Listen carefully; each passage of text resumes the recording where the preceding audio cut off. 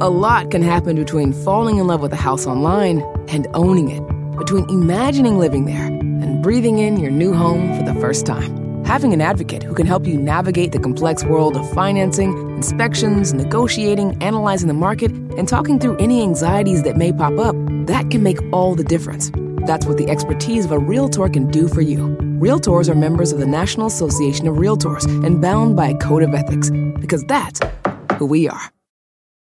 Whether you're making the same breakfast that you have every day or baking a cake for an extra special day, eggs are a staple in our diets. Eggland's best eggs are nutritionally superior to ordinary eggs, containing more vitamins and 25% less saturated fat. Not only are they better for you, but Eggland's best eggs taste better too. There's a reason that they're America's #1 eggs. Visit egglandsbest.com for additional information and delicious recipes.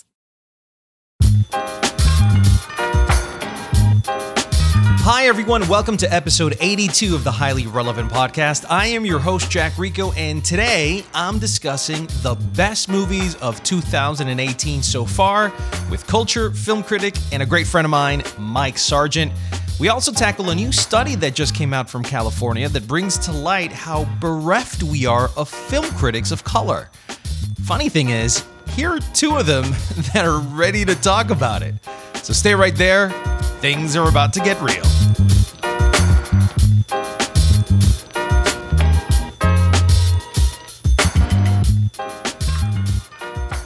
Guys, it's time we treated ourselves to some higher quality underwear because we deserve better. Underwear that feels good, provides support, and leaves us feeling fresh and comfortable. That's what Saxx underwear is all about. It's the only men's underwear that's actually designed with our anatomy in mind. When Saxx first got started, they wondered, why can't men's underwear be better? The answer? The ballpark pouch. A 3D support system unlike anything else in men's underwear today.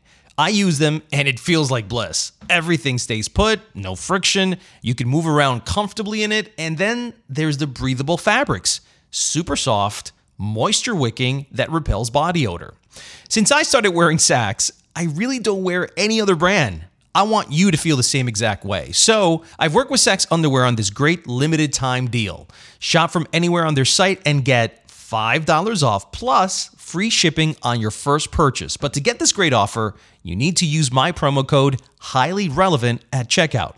Order a few pairs of Saxx right now with this great offer and go to Saxx Underwear at SAXXunderwear.com. That's Saxx with 2 X's.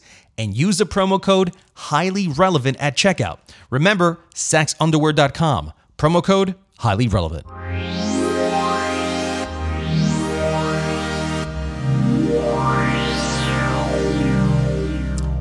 It's movie time, and joining me for this passionate discussion on movies and film critics is It's movie time, and joining me now for this passionate discussion on movies and film critics of color is Mike Sargent. And to me, he's one of the most insightful voices in film and culture criticism, and he's also one hell of a guy. You can catch him on Fox Business News, PBS, and WBAI Radio here in New York City.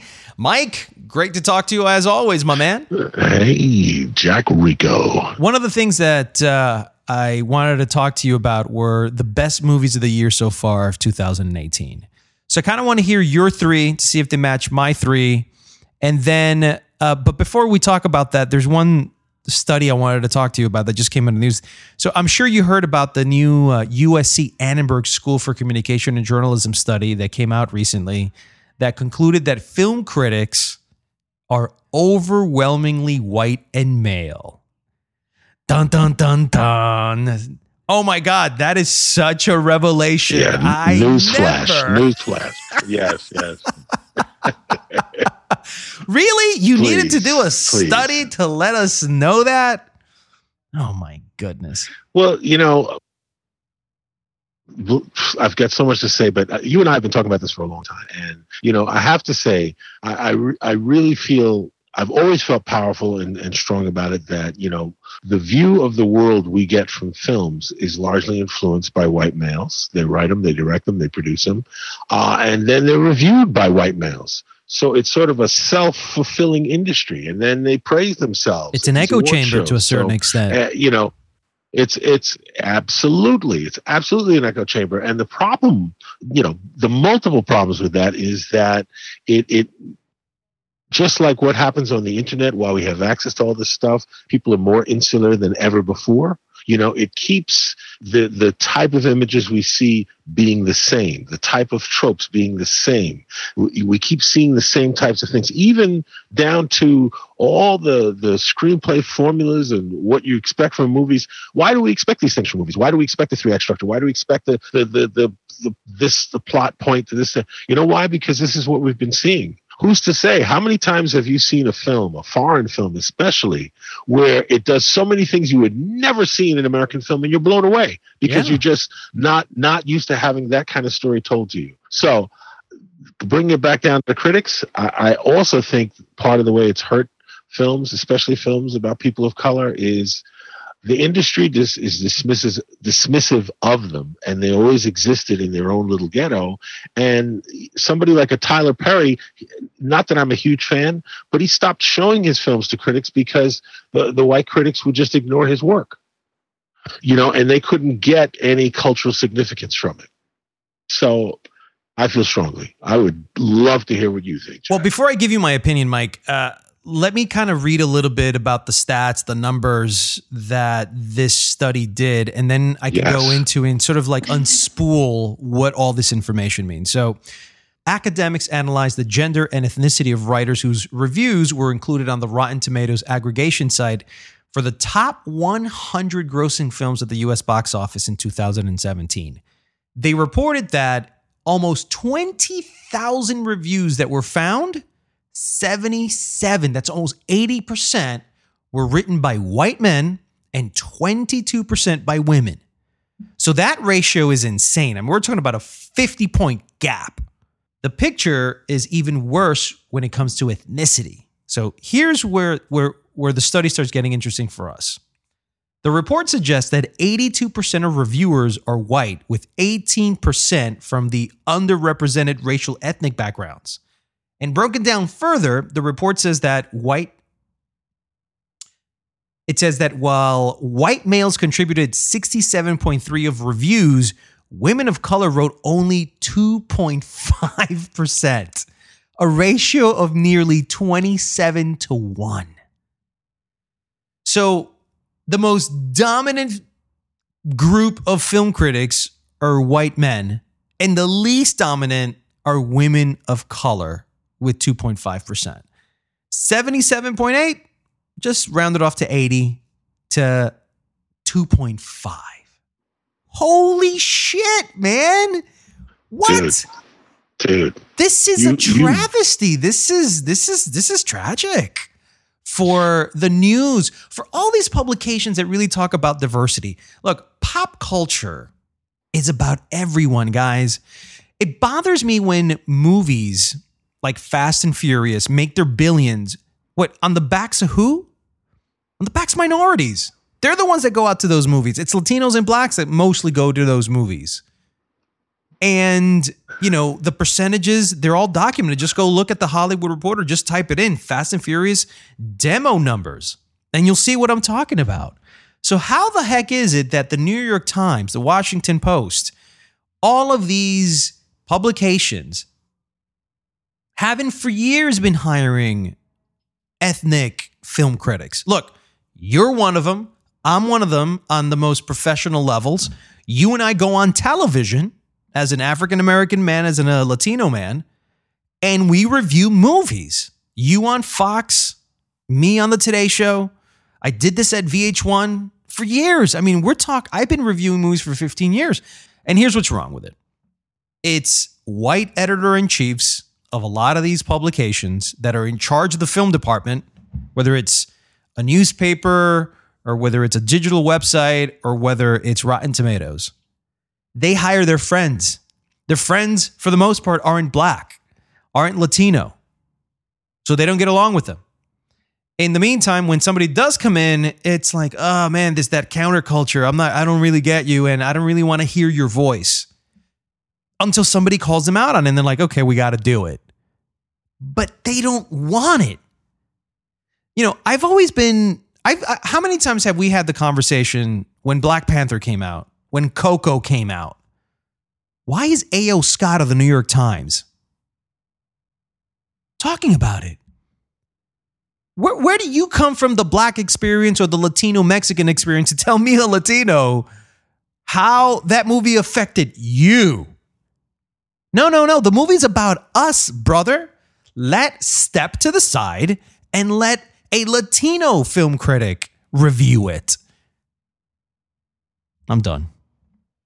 Wow. Well, dude, I don't know how real you want me to get, but get real, man. This is the time to do it. I don't know how real you want me to get, but let me just say, top to bottom, this has been an issue for a long, long time. And I've been a film critic since about 2001, and I started out in major market radio, so I got a lot of respect. But I got the gig, okay, because my idol from when I was a teenager, whose show I used to listen to, and then I ended up at the same radio station doing other stuff there. He died, and I ended up then hosting the show. What was his name? His name was Paul Wonder. The show was called Soundtrack. So I ended up hosting Soundtrack. This is a show I grew up on. When I say grew up on, I mean I was addicted to the show. I taped it every week. I was a total Uber fan. So I ended up, then becoming, hosting the show that I grew up listening to. So I got thrust into this world of film criticism. I was already doing other stuff in radio. And, there's an obvious hierarchy, okay? There's an obvious hierarchy in terms of your outlet, but then there is the hidden hierarchy.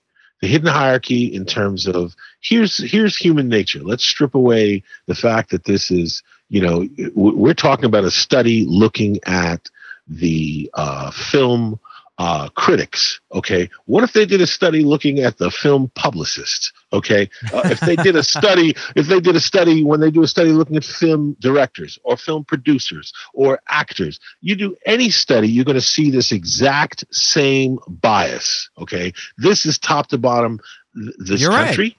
Right. All right, so.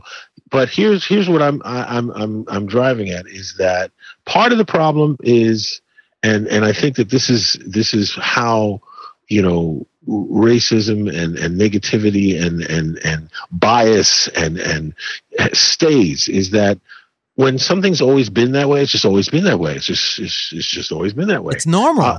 Listen to me. I'll never forget something that a girl said to me when I was in college. It was a white girl who I had, become friends with. Now I went to Parsons. So Parsons was a specialized school. You had to take a test to get in and everything.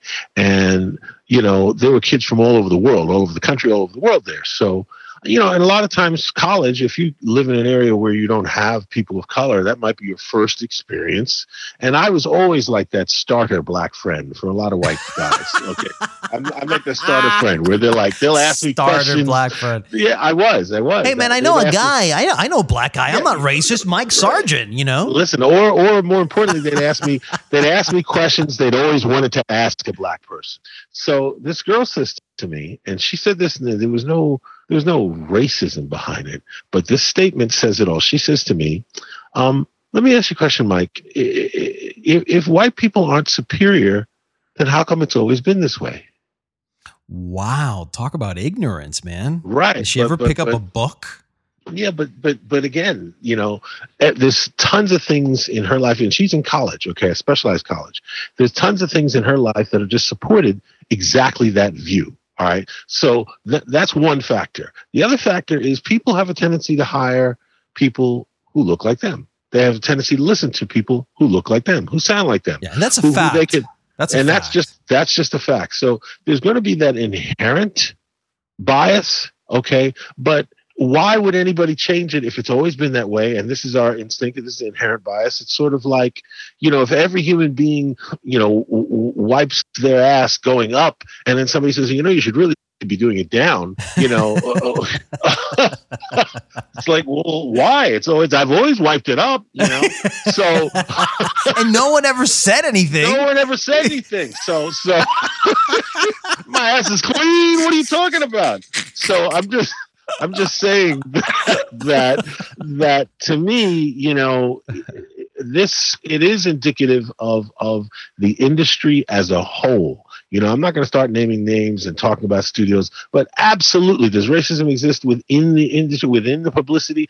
Absolutely. Oh, people don't speak out about it because they don't want to get ostracized by the studio. Okay. But it is clear and obvious. Okay. And I don't have to name names. Let's talk about A Wrinkle in Time by Ava DuVernay.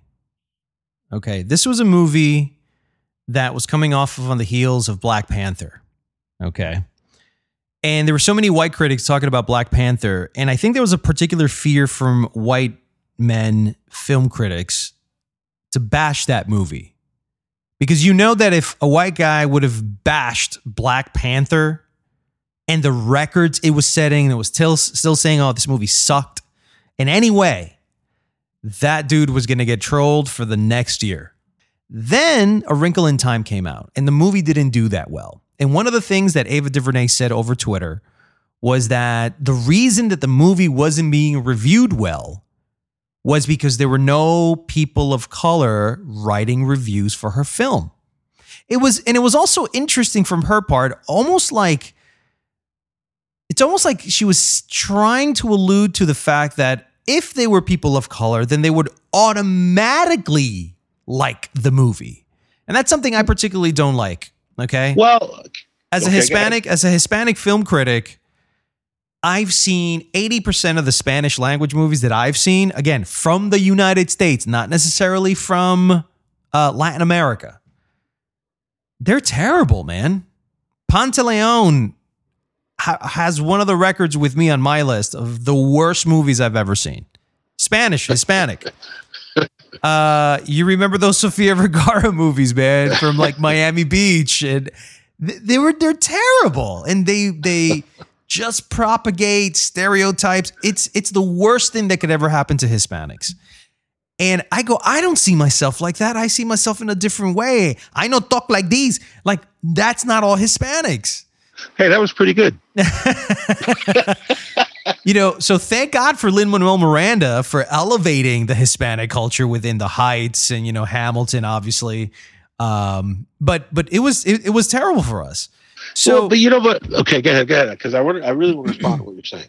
So what I'm trying to say is, just because we're Hispanic, we're not going to support every Hispanic film. Same thing applies with African Americans and any other ethnic gender. It's not going to happen. Just because a Wonder Woman comes out doesn't mean that a woman has to love it.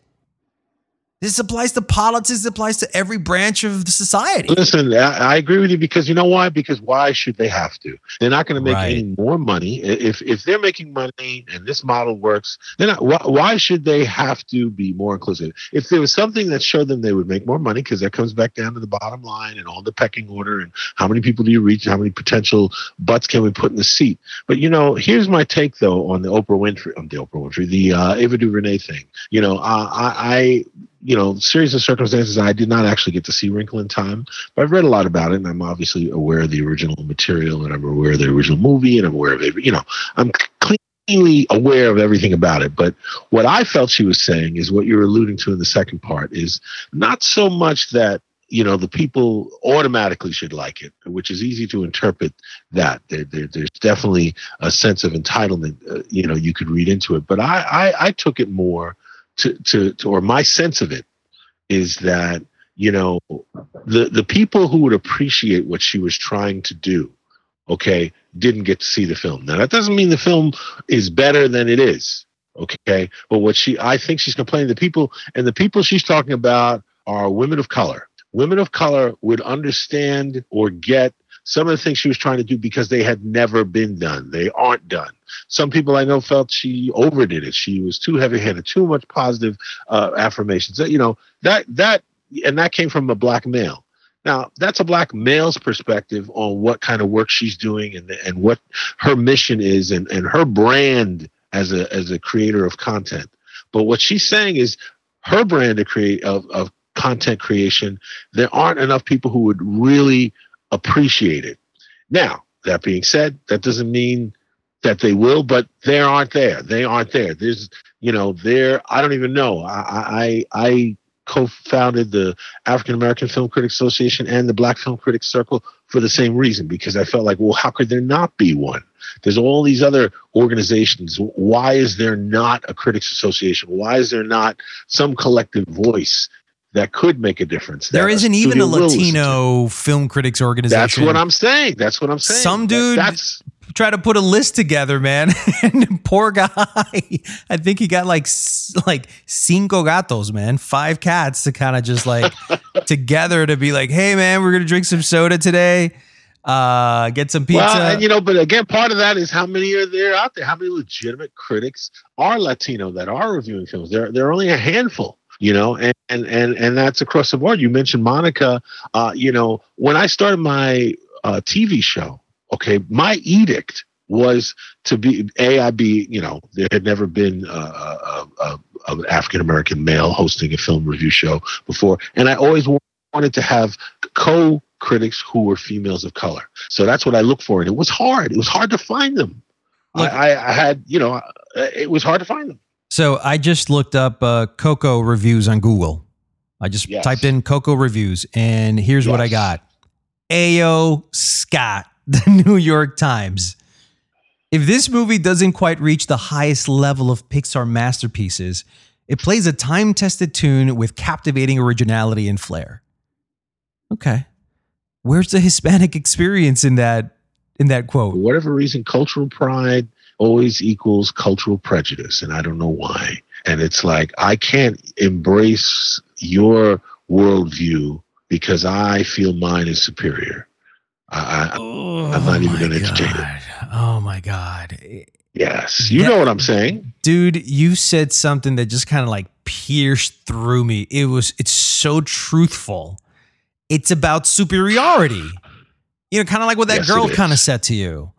If all of us are mostly white, that means we're superior. Exactly. These reviews that we're seeing here, none of them are from Hispanic. There's no Rodriguez or Hernandez's or anything. And that's what bothers me, because we're not getting an authentic, accurate worldview of a movie like Coco or Black Panther and what that means. Well, the cultural significance. It's funny. I had to write a recommendation for a filmmaker friend who's a foreigner, and this has something to do with getting recommendations from professionals about their work. And something I wrote, because I had to, we went back and forth a little bit, but I want to read something I wrote, and it's apropos. And I said, as a film critic and filmmaker, I believe in and know the power of story and how the narratives we absorb shapes our view of the world. Powerful stories that speak about the human condition are needed now more than ever. And, the human condition is a lot bigger than the world from these colonizers. What else needs to be said, man?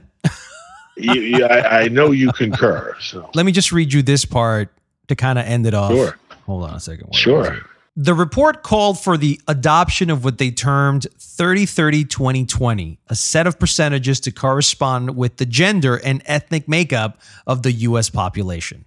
The target would be for white male critics to drop from 63% to 30%, with similar adjustments benefiting the other gender ethnic groupings. It's like a form of affirmative action, man, but within the film critic universe. Well, you see, there it is. That would be that person that would say, okay, you know what? When we have a Latino film or an Asian film, we have a cadre of film critics, and we split it up evenly. And clearly, culturally specific should go with culturally specific, or at the very least, make it something so that we get something different. Have 2 of them review it. Right. And give us, there used to be a publication that would give us 2 reviews in the same publication. And that, in my opinion, is better, because at least you're getting perspective. I think Black Panther took them by surprise for so many reasons, because it was a genre that is immensely popular. Okay. It's the thing about fantasy, okay, as an alternative to reality, is that you can let go, in some ways, your worldview, and you have to adopt the view of the world you're watching. If you're in a zombie movie, you forget reality. You're in the zombie movie. You're thinking about what that sound or that person getting through. So what a movie has the ability to do is to transcend our experience, and then you come out of it a little bit different, hopefully. So in my opinion, the power of film and its cultural significance, it has to be include the lenses that allow us to see it for what it's really worth. Right. That's all we're asking for. It's just a voice that happened to have lived a particular experience that a white man or a white woman haven't. And they might have read about it, but that doesn't make you authentic in being able to relate the story of that particular movie that's talking about culture in Mexico or what it means to have an African American in a sci-fi film. And, because for them, it's like, oh yeah, that seems a little different. For us, it's like, holy smokes. I can't believe it's just a historic moment. We're like in the streets, parades. That's how we feel. For them, it's like not a big deal. It's like, okay, something a little new. Let's see, man. Let's see what happens. We can be on this topic for a long, long time. So let's talk a little bit about the best movies of 2018 so far. So let me give you my list, and then I'll hear your list, and then we'll start comparing notes. Okay, here we go. First Reformed, a movie directed by Paul Schrader, starring Ethan Hawke. Reverend Toller? Yes, Mary. You must come over. You must come over now. Explosives. She was becoming someone I didn't know. Opportunistic diseases, anarchy, martial law. You will live to see this. You had no idea that he was thinking of... No, I'm so frightened. The second is a movie called Hereditary, which is a horror movie that stars Toni Collette, Alex Wolff, Gabriel Byrne.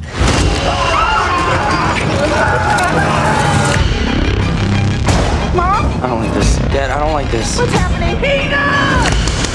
Don't you ever raise your voice at me! I am your mother! Please stop! Mom, what's happening? Make it stop! Make it stop! And then there's a movie called American Animals. This one's directed by Bart Layton, and it stars Evan Peters, Blake Jenner. You probably don't know too many of these people. Ann Dowd, who was also in Hereditary. This library is home to the most valuable book in the United States. $12 million. You really need to see how easy this is going to be. Oh, you know this from all your previous heists? This movie is about a group of guys, 4 friends who live in an ordinary existence in Kentucky. And after a visit to Transylvania University, one of them comes up with the idea to steal the rarest and most valuable book from the school's library. And so it's a bit of a heist thriller, but with like young kids. And so it seems great, man. Excellent, has 85% on Rotten Tomatoes.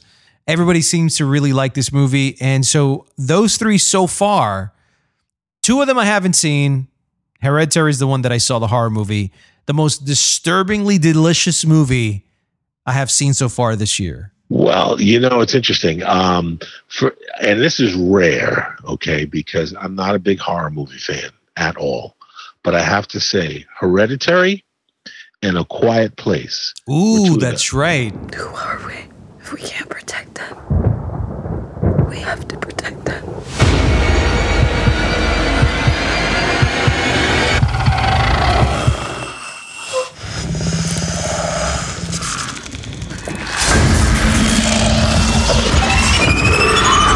They were 2 of the best films I saw this year, not just from the standpoint of, were they scary?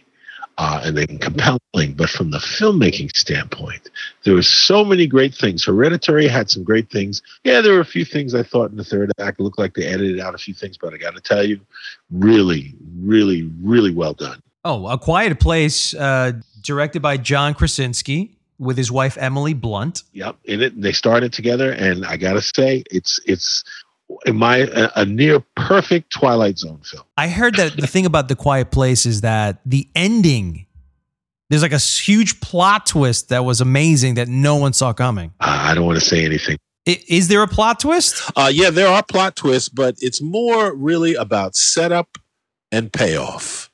The setups, there's some great setups, and they really, really pay off. Oh, nice. I like that setup. They really pay off. There's just, I don't even want to give it away. They're masterful. Let's put it like that. Wow. Big words coming from Mike Sargent. Right. All right. And Hereditary, I have to say, Hereditary did something that's very difficult to do. Did you see Hereditary? Oh, dude, I was in the room with you. Right. You were like, that's right. Of course. Oh my God. Yes. Okay. Hereditary does something that I think is really difficult, which is daytime scary.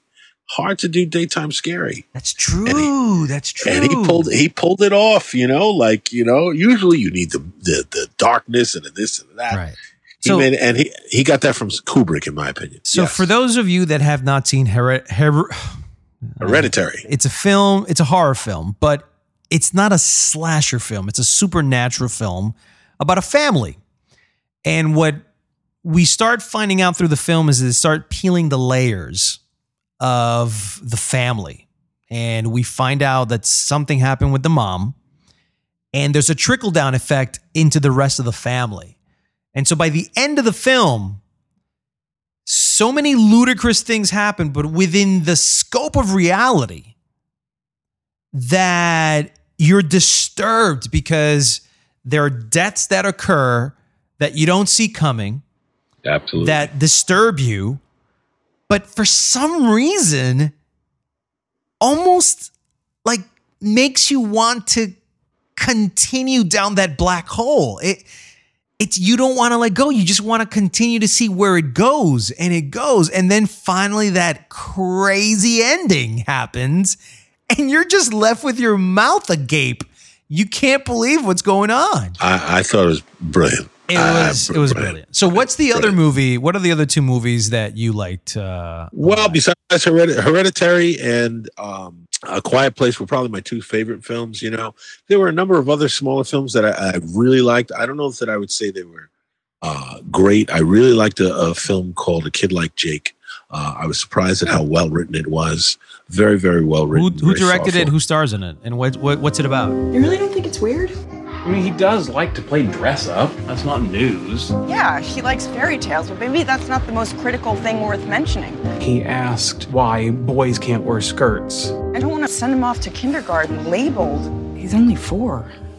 What if he starts thinking there's something wrong with him? The film, it's called A Kid Like Jake, and it's directed by Silas Howard. It's written by Daniel Pearl, adapted from his play.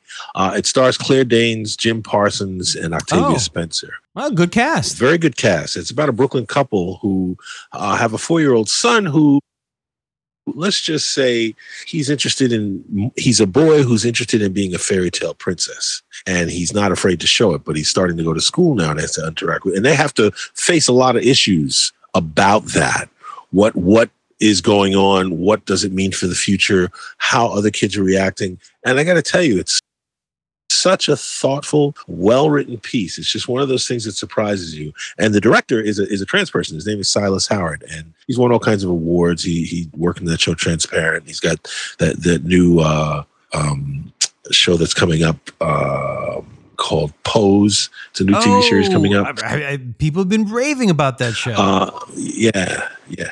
He's one of the forces behind it, and he's directing. So those are your top 3 then? Yeah, I had to think about it a little bit more. Well, let me ask you, why isn't it Black Panther? Well, here's the thing. I like Black Panther, and I enjoyed it. It's not my favorite Marvel movie. I like sort of like, and this may sound weird, but sort of King, or O.J. Simpson, in that Black Panther represents a lot more than what Black Panther is. I completely love so many things about it. It's an Afrofuturism. It's an introduction to Afrofuturism. It's placing the most powerful, technologically advanced civilization in the Marvel Universe is in Africa and as Black folks. Gotta love that. In terms of the movie, it definitely, the third act had some issues for me. I wouldn't say anything negative about the film. So yeah, there's really nothing negative, but I also thought that, it wasn't best picture material for like an Oscar film. It's a great popcorn commercial Hollywood film, done fantastically well. But there's a particular tier of films, of prestige cinema, that is a bit of an art form. It's avant-garde, done by auteurs and. Can I also say that's also a certain kind of thing too? That's like, who are those arbiters of taste and what an Oscar nominated film that, when you were saying that, I was thinking about that. I don't know. I think Creed was Oscar worthy. Okay. And it dealt Creed with some similar. Yeah. Creed was excellent. So I think he's an Oscar level writer-director. I think he did amazing work with the material. I've seen it a couple times now. I think it really works. Probably, I could say Black Panther of what's come out this year. Definitely. I couldn't say that A Quiet Place and the other one were necessarily better than Black Panther, but yes. I think in a weak year of films, if we continue, I feel like the movies are strong so far by, this mid-year, June, where we're doing this podcast. I think if we continue with these good movies, they're just going to get better throughout the year. And we're going to have one of the better years for films in a long time. Oh, there's some movies I'm actually excited about seeing. Like, I was supposed to go see Sorry to Bother You. I really want to see that. That looks really good to me. That other movie, The Happy Time Murders, I really want to see that. Crazy Rich Asians, I really want to see that. Yep. Black Klansman, I'm very interested in seeing Spike Lee's new joint. Yeah, when Spike Lee, I admire Spike Lee because he's always got something to say. I may not always agree what he has to say, but he always has something to say, and I will admire an artist who's always got something to say. Right, he's bold, he's revolutionary, he's in your face, with he's got something, of course, to say, and and I respect it. I think when you got something to say, of course, if you say it well, nothing's better. I did see a movie recently called El Séptimo Día. ¿Contra quién juega la semifinal? Chinantra, el domingo. Va a ser un juego muy duro. Por el domingo. Por el capitán. Jose, here's the deal. I need everyone on Sunday. I have a private party after brunch on Sunday. These are important people coming in here. I need all hands on deck. Thanks, Jose. No puedes trabajar el domingo o nos dan en la madre, güey. O nos dan en la madre o me corren. It's a movie. It's a very, very avant-garde type of film where a gentleman, a white director, decided to kind of tell the story of these delivery boy Mexican. It's like a friendship clan. They're like a family. It's about 7 or 8 of them that live in a house. So that's a bit of stereotypical, but hey, stereotypes come from somewhere. It's a form of truth. So there's like 7, 8 guys, and it's a pretty simple story. Stories about these 8 guys that are delivery boys, work in the kitchen, but when they get out of work, they are playing in a soccer tournament in Brooklyn at a park. And the movie's really about these guys trying to get out of work to play in the final game of the tournament. And the boss tells them that they all need to work that day because there's a private event and he needs all hands on to be able to pull this party off. It screws up their schedule and they find innovative and comedic ways in how to get and play into the finals. Very simple. These guys obviously are not real actors. They're like just real people that are in this setting. I thought it was interesting, and it was a great peek into the life of a delivery boy that comes to your house that's Mexican. What's his life like after he delivers you the lunch? Where do they go? Where do they live? What do they do? And if you're ever curious about that, watch that movie. It's called El Séptimo Día, which means the 7th day.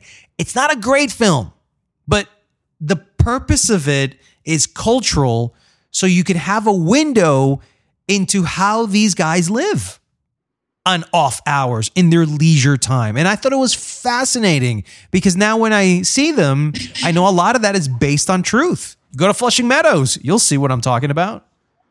So I thought that if we're going to continue doing movies, we're going to have to get a lot more avant-garde indie Latin American directors like the guy from Chile.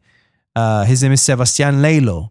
He's a great director. He's showing a lot of promise. Now we need more female directors to kind of come in and do their thing. So if we can get film critics and film stories and film directors and film actors that are Latino, then we can do something. But it's just going to take like 10, 20 years, Mike, until we really see sort of an even playing field. Okay.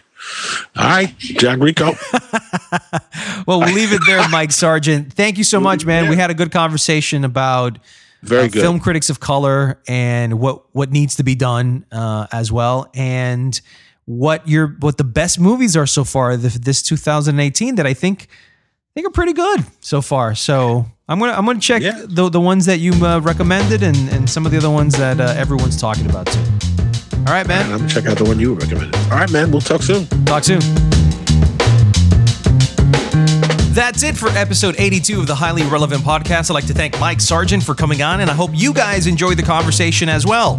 If you like what you heard, you can support the show by sharing us on social media and telling all your friends about it. Remember, it's through your word of mouth that our show can grow. I'm Jack Rico. See you next week on another episode of Highly Relevant.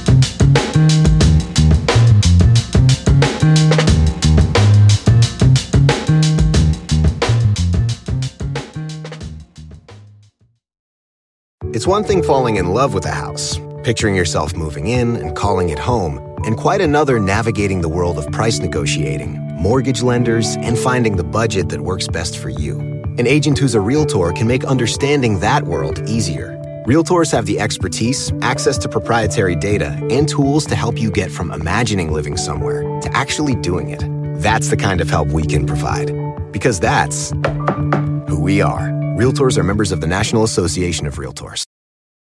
Whether you're making the same breakfast that you have every day or baking a cake for an extra special day, eggs are a staple in our diets. Eggland's Best Eggs are nutritionally superior to ordinary eggs, containing more vitamins and 25% less saturated fat. Not only are they better for you, but Eggland's Best Eggs taste better too. There's a reason that they're America's #1 eggs. Visit egglandsbest.com for additional information and delicious recipes.